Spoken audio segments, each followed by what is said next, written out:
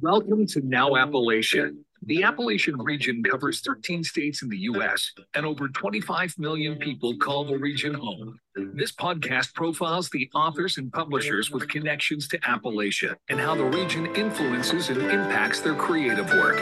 And now, here's your host, author and Appalachian resident, Elliot Parker.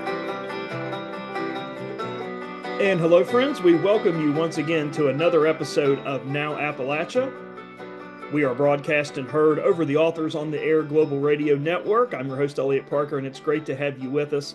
I am so delighted to have poet Sarah Wagner with us today to talk about her brand new collection of poems that is just spectacular, very deeply rooted in Appalachian tradition and themes, and it's a wonderful reflection on the culture and about family, and about individuals and about redemption and about making connections and the pain of the past and the positivity of the future. And the title of her collection is Hillbilly Madonna.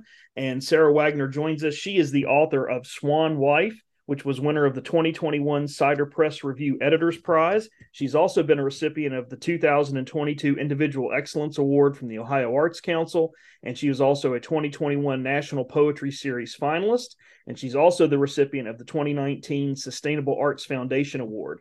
In addition to that, she's the author of the chapbooks Tumbling After, which was published by Redbird in 2022, and her other collection, Hooked Through, which was published by Five Oaks Press in 2017. Her poetry has appeared in many journals and anthologies, including Sixth Finch, Nimrod, Western Humanities Review, Tar River Poetry, and others. She lives in Westchester, Ohio, with her filmmaker husband, John, and her lovely children, Daisy, Vivian, and Cohen. So I'm so delighted to have Sarah on the program today to talk to us about this wonderful collection of poems that I think folks are really going to connect to and identify with. So Sarah, welcome to the program. So glad to have you with us today.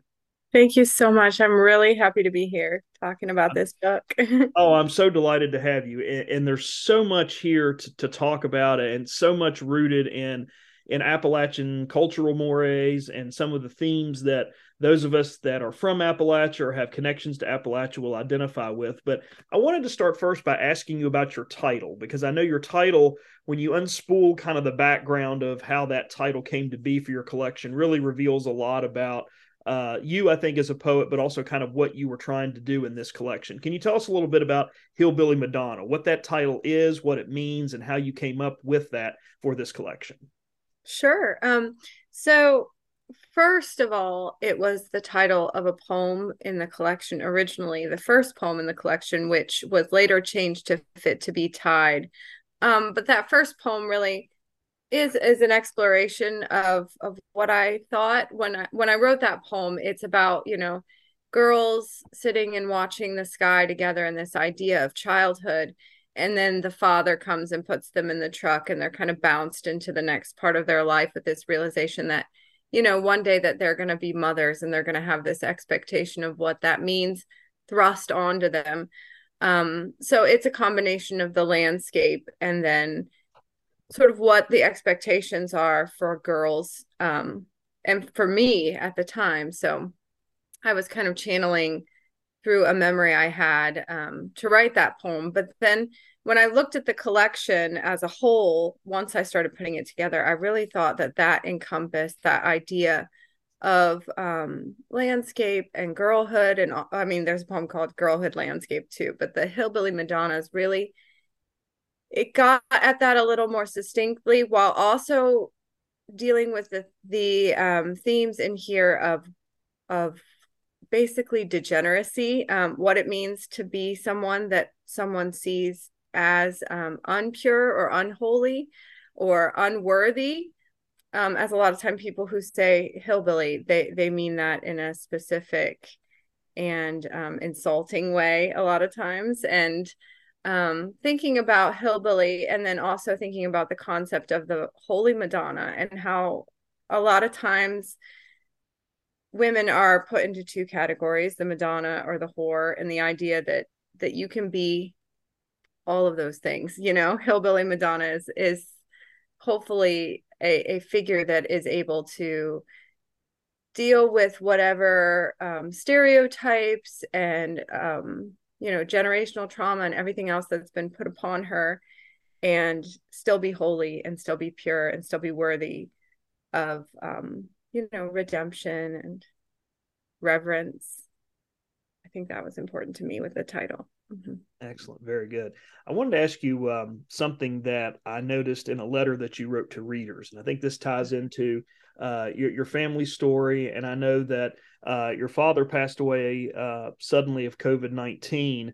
And I know you and he were sort of estranged for a long period of time. And so much of what we see in your collection, and we'll talk about some of these poems individually in just a second, but so much of what we see in your collection is this idea about his life and what of him and what of his memory and what of himself is left in you.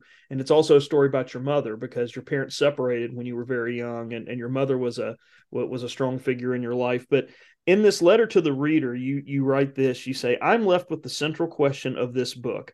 How much of his landscape, meaning your father, is left in me? What of it will I carry and pass on to my own children? And how much of it is my landscape?" Can you elaborate a little bit about those questions and what you were trying, how you were trying to, and what you were trying to do to answer those in your collection? Mm-hmm. Yeah, I feel like the whole idea of, where my parents come from is so complicated for me. I talk about my mother in this, and she's from West Virginia, from Parkersburg. And she is someone who's really tried to not identify as a hillbilly.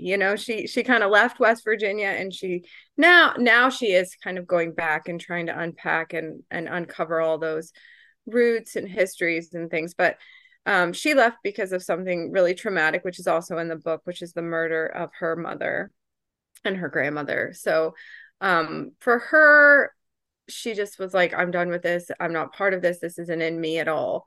And my father, though, when he left, he kind of took it with him, and it became his identity, this idea. And a lot of it was based on stereotypical, representations of what a hillbilly is. A lot of why he wasn't that proud of me is that I wasn't quite as hillbilly as he thought I should be.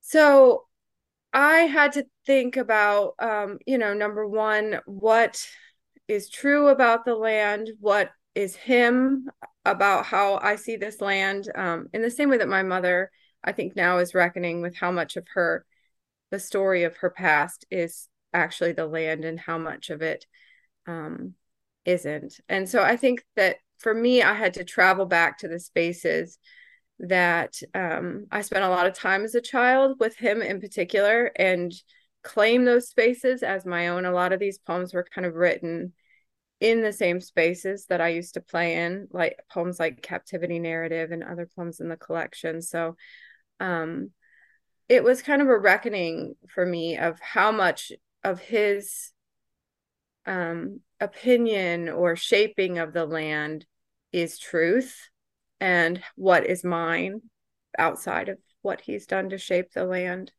for me. Very good. Very good. And I know that carries over into so many of your poems, and I wanted to talk to you about a few of them. And I wish we had more time. We could talk about all of them because they're so wonderful, and they tie in so wonderfully to everything that you were just talking about a moment ago. But you mentioned Fit to be Tied. That was one of the first poems I wanted to ask you. In fact, that's how your collection starts, is with that particular poem. And one of the things when I was looking at that poem and some of your others, I felt like light was a theme that came up constantly in a lot of your poems. And in Fit to be Tied, we're looking at two girls who are kind of sitting outside on a summer night, like kids often do, thinking about what lies ahead. They're just old enough to be past sort of that young girl stage, but not old enough to kind of be on their own. And one of the things that we see light functioning, I feel like, in this collection is that it either kind of signifies a point of view or it's something to be illuminated. And the girls here are kind of looking at themselves, and they're kind of thinking about, can they see each other? Can they see each other through the light that's coming down upon them, or through the fireflies that are lighting up the sky? They're trying to see if they can see each other, really see each other. And I wanted to ask you about that interplay going on there between them and kind of what they're seeing and talking about. And maybe you could comment more a little bit about light and why that is such a prevalent theme through this poem, especially, but through a lot of your poems. That's such an interesting question. I just, it's interesting. I think it was Sean Thomas Daugherty was asking poets like, what if they saw themselves as the season, what season would they be, and I right away I think of myself as a summer poet, like the light, the sun, there's just so much in that I think just illuminate at just that feeling of summer feels like poetry to me. So I think I do use light kind of in a summer way in my poems, which is kind of a simplistic way to talk about it. But I think in that poem in particular, the idea of not knowing if it's a lightning bug or a star, just thinking about the way that light functions and what it means, and how deceptive light can be. Sometimes it has both those sides of, we might be looking at something else, something great, but it might be close to us and we can't, from our perspective, tell exactly what it is. But I mean, I think I love light as a symbol just for, of course it's illuminating, but it also, sunlight can be purifying, it can be cleansing. I love the way there's like a painting, I forget what it's called, in the Cincinnati Art Museum, that's a landscape and it has just this beam of brilliant yellow light in the center of it. And that's one of my favorite things is that painting. And I love to bring light, into my work in that way, to just kind of let it glow a little. Yeah, very good. I want to ask you about one line or one word kind of at the end of that poem. Sure. And there's sort of an unnamed speaker or an unnamed voice that kind of comes in towards the end of the poem. And it's the line that starts with, "One day we will be mothers." And this is the voice kind of talking to the girls as they're kind of looking at themselves, both physically and literally and metaphorically. The speaker talks about bumping into the next stage of their life. And I felt like that was kind of showing that these girls are going to be some point bumped out of this existence that they have right now, and that maybe they're going to be sort of in this world on their own without maybe someone to kind of guide them or motivate them. Can you talk a little bit about that word bumps and the voice of that kind of unnamed person or narrator that comes in, and kind of what the final image is that you hope readers take away from that poem, kind of structured around that idea of the bump or bumps? Yeah, I mean, I spent a lot of time as a child bumping around in the back of my dad's truck. I don't know if you did too, but just the idea of being carried. And I think it is kind of, it's like a gentle word, but it's also kind of violent, being transported along, and it doesn't necessarily feel safe, right? The idea of being in the back of a truck with the sky racing. And I really wanted that juxtaposition for that poem of, first we have the girls kind of laying there and the fireflies, and then this kind of violent upheaval where you're just racing along towards something else, and you're not protected, you're not safe, you're kind of just bouncing around in the back of this truck. You're bumping from one stage into the next without it really even being your choice in a lot of ways. Mm-hmm. Yeah, very good, very good. I wanted to ask you too about another poem. We were talking about sort of light and how that factors into that particular poem. That there was another poem called "Passing It On," which I really liked. Yeah. And I just love how you open that poem with the line, "I want to make a child from the one I have lost. I want to make the base of I want to make the base of her rather mobile by some means." And there's a sense that there's great loss here by this speaker in this particular poem. And then you've got just some really powerful, very kind of mystical or supernatural imagery that kind of takes up the middle of the poem. But one of the things that I wanted to ask you about is, we saw how light was sort of a divine presence in the first poem, but in this poem, there seems to be a kind of a darkness juxtaposed against the light, and that there's a sinister sort of darkness, maybe metaphorical or literal, that permeates this particular poem as we think about, this idea of what this woman has lost and this otherwise painful topic of losing a child. And I want to ask you a little bit about that, about this idea of kind of this juxtaposition that exists between light being a good thing, but also darkness creeping in, or maybe darkness not being ever too far away from that divine light, and what you were working with there in that particular poem. Yeah.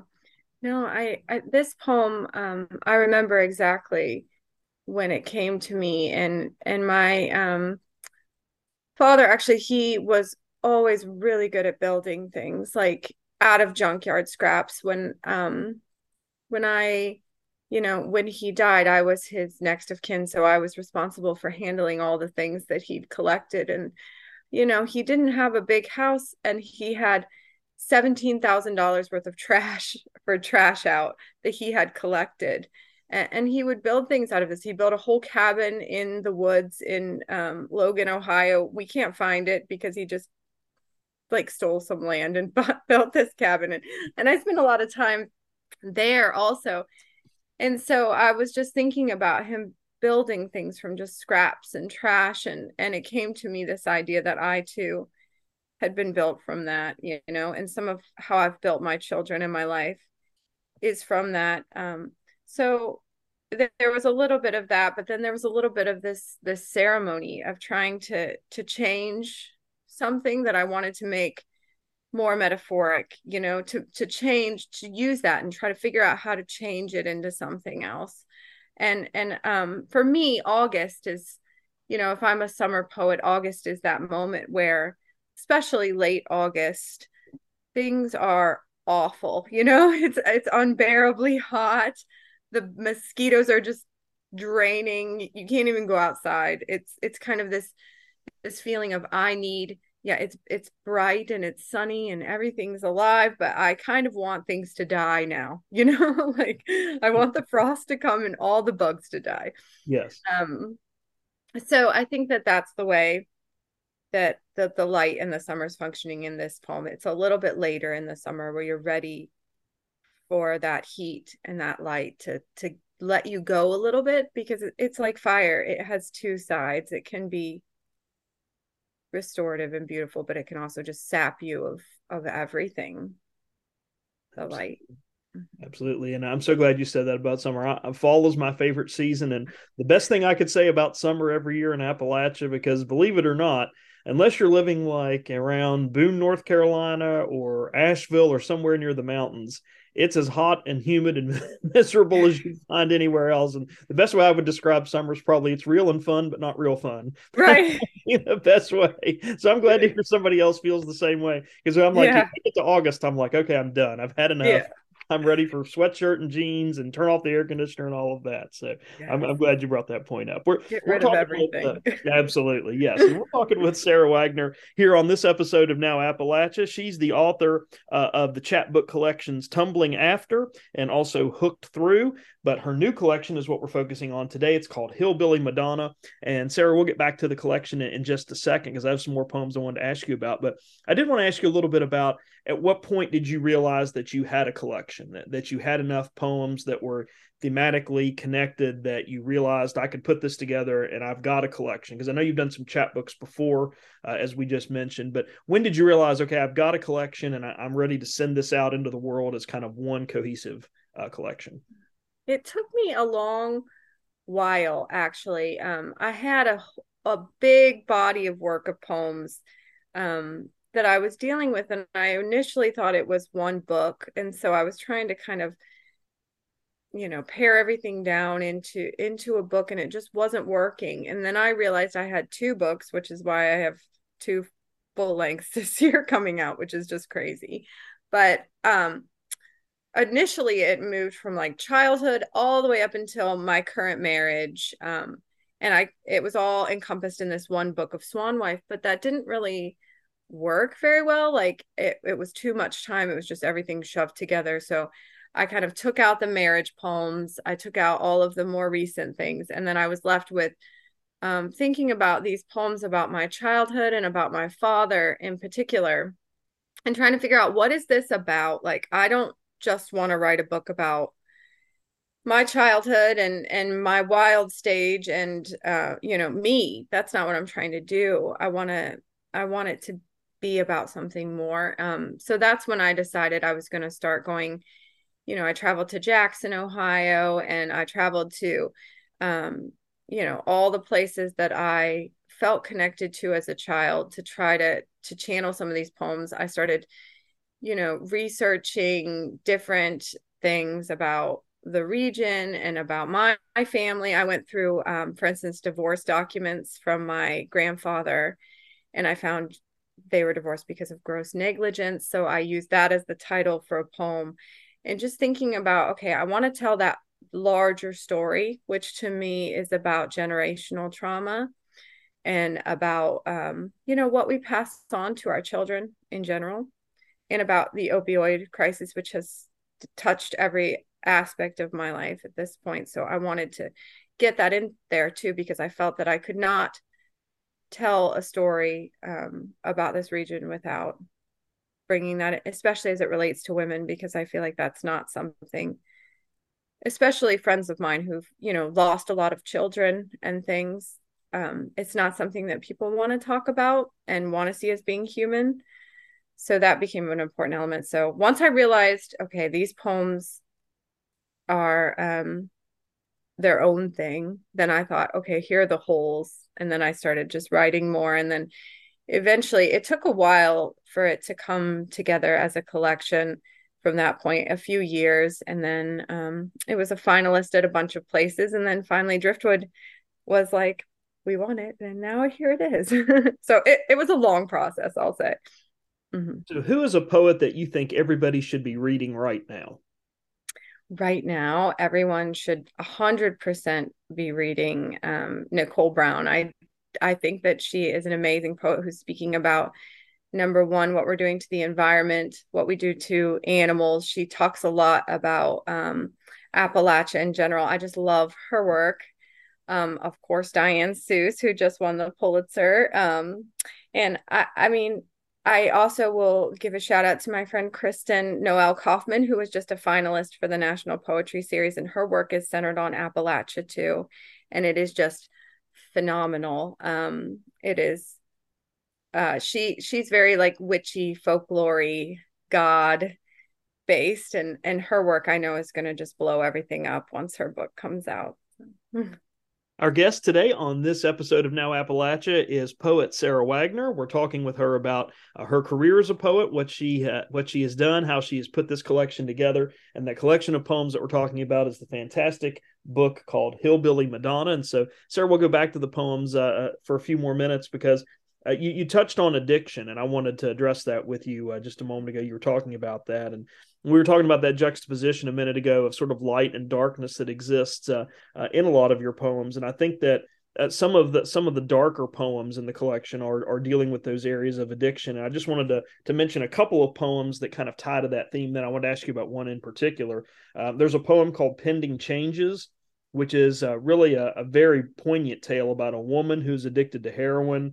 She's giving birth in a Burger King bathroom and kind of the experience and trauma from there.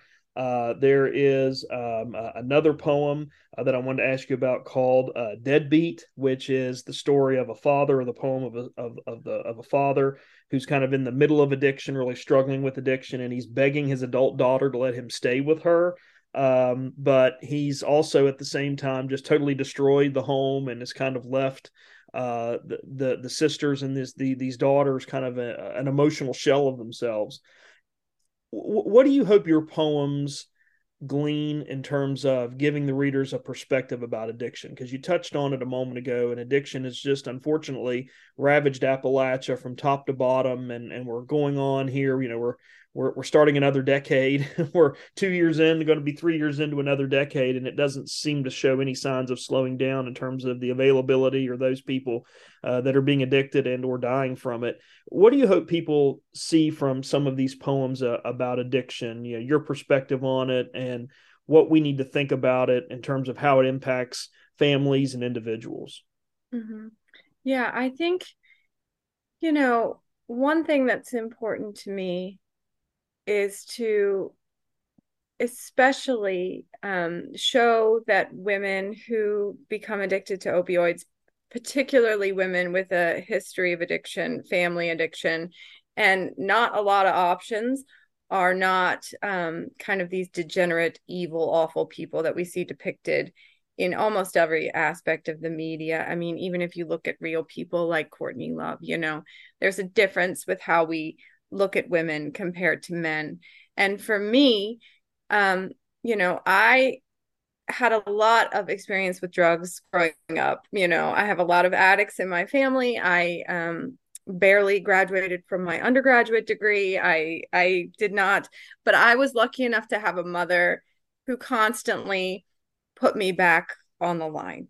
She was like, this is not who you're going to be.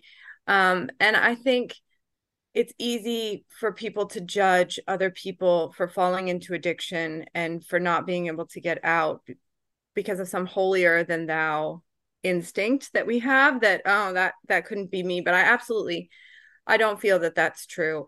There are a lot of people that I kind of compressed into the role of sister, people who are actual family members and people who have been sisters to me, and were not any different than me in any way, growing up or now, even not any different from me, except for the opportunities that I had because my mother kept forcing me back onto the line, even when I didn't want to, kicking and screaming, forcing me back into the line. And so that's really, and speaking about the pending charges, the Burger King bathroom poem, that poem, I've only read it live at a reading once because and when I read it at Northern Kentucky University, and I could hear people gasping like, oh no.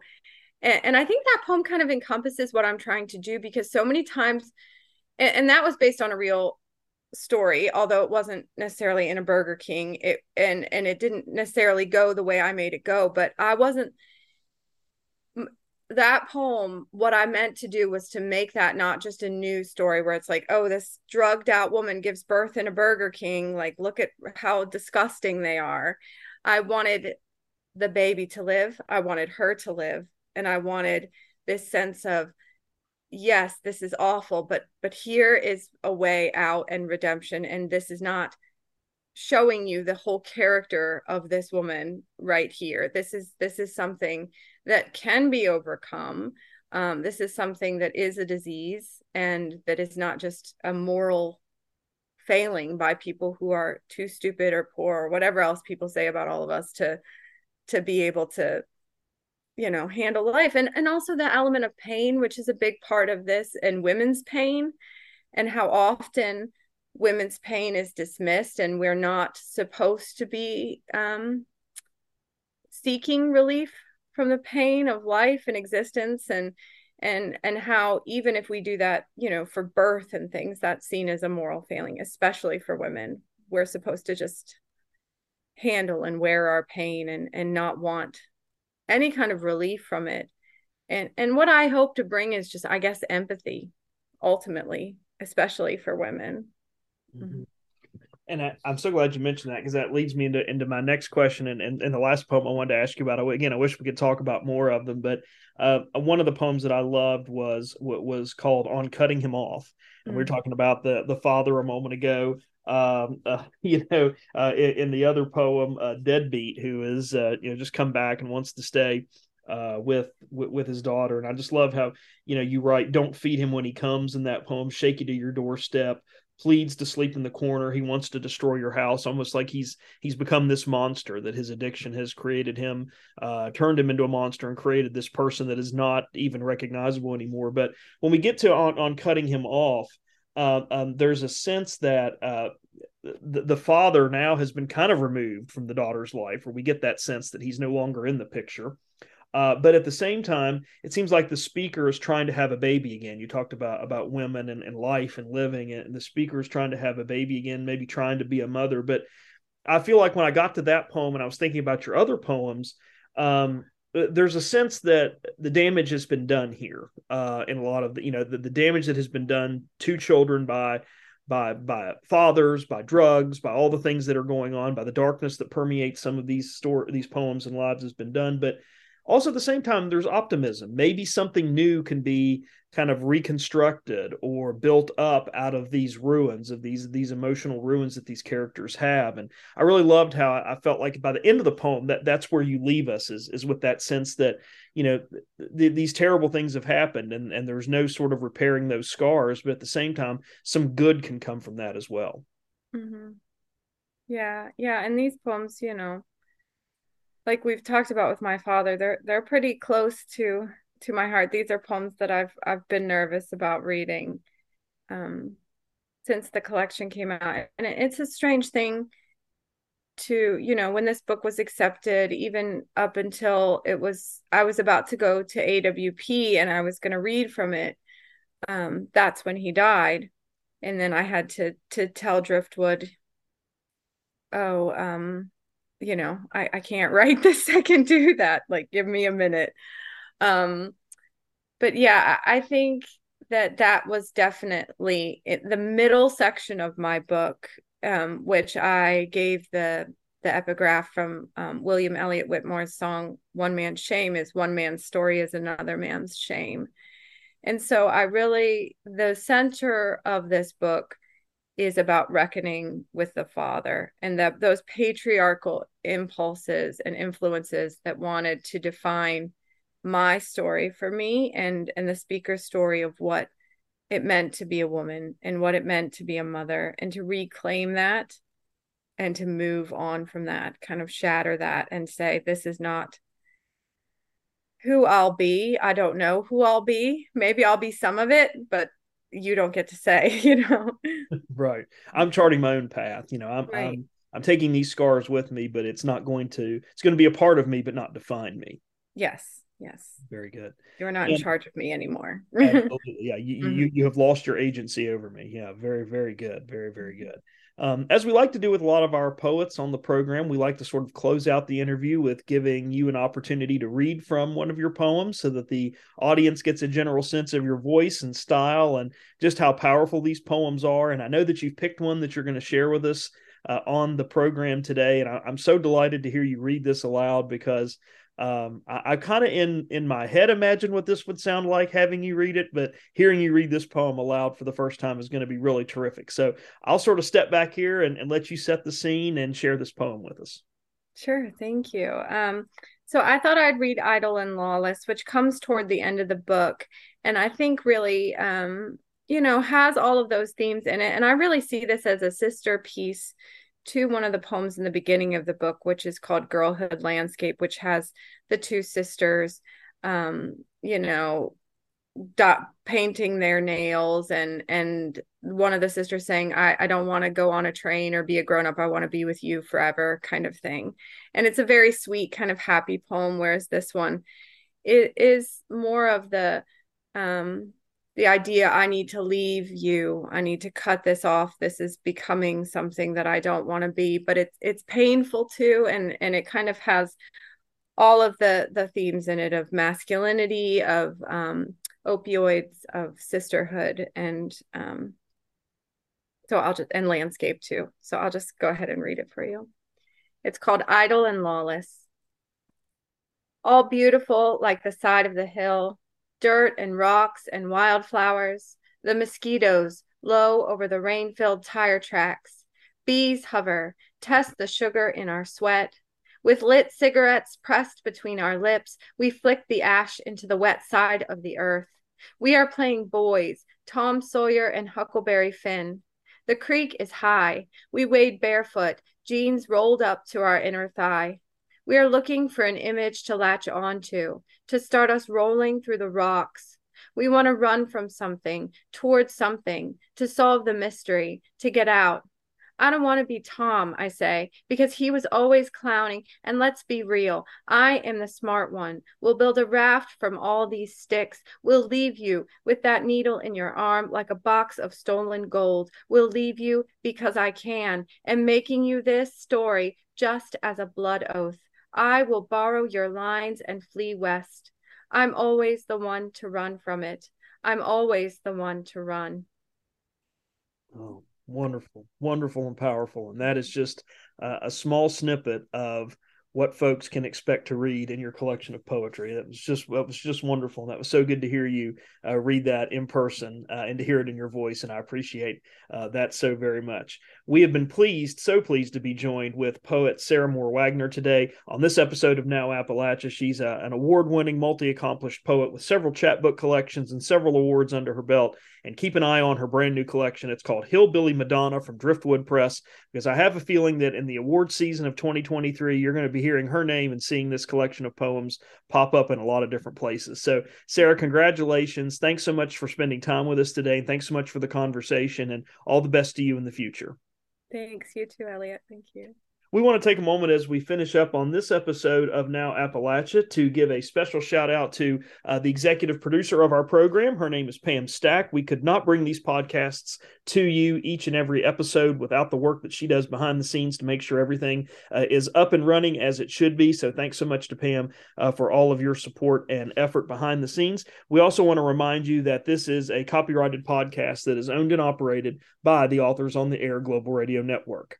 That is going to do it for us this time on Now Appalachia, but please come again next time. And in the meantime, stay well and see you someplace soon, I hope.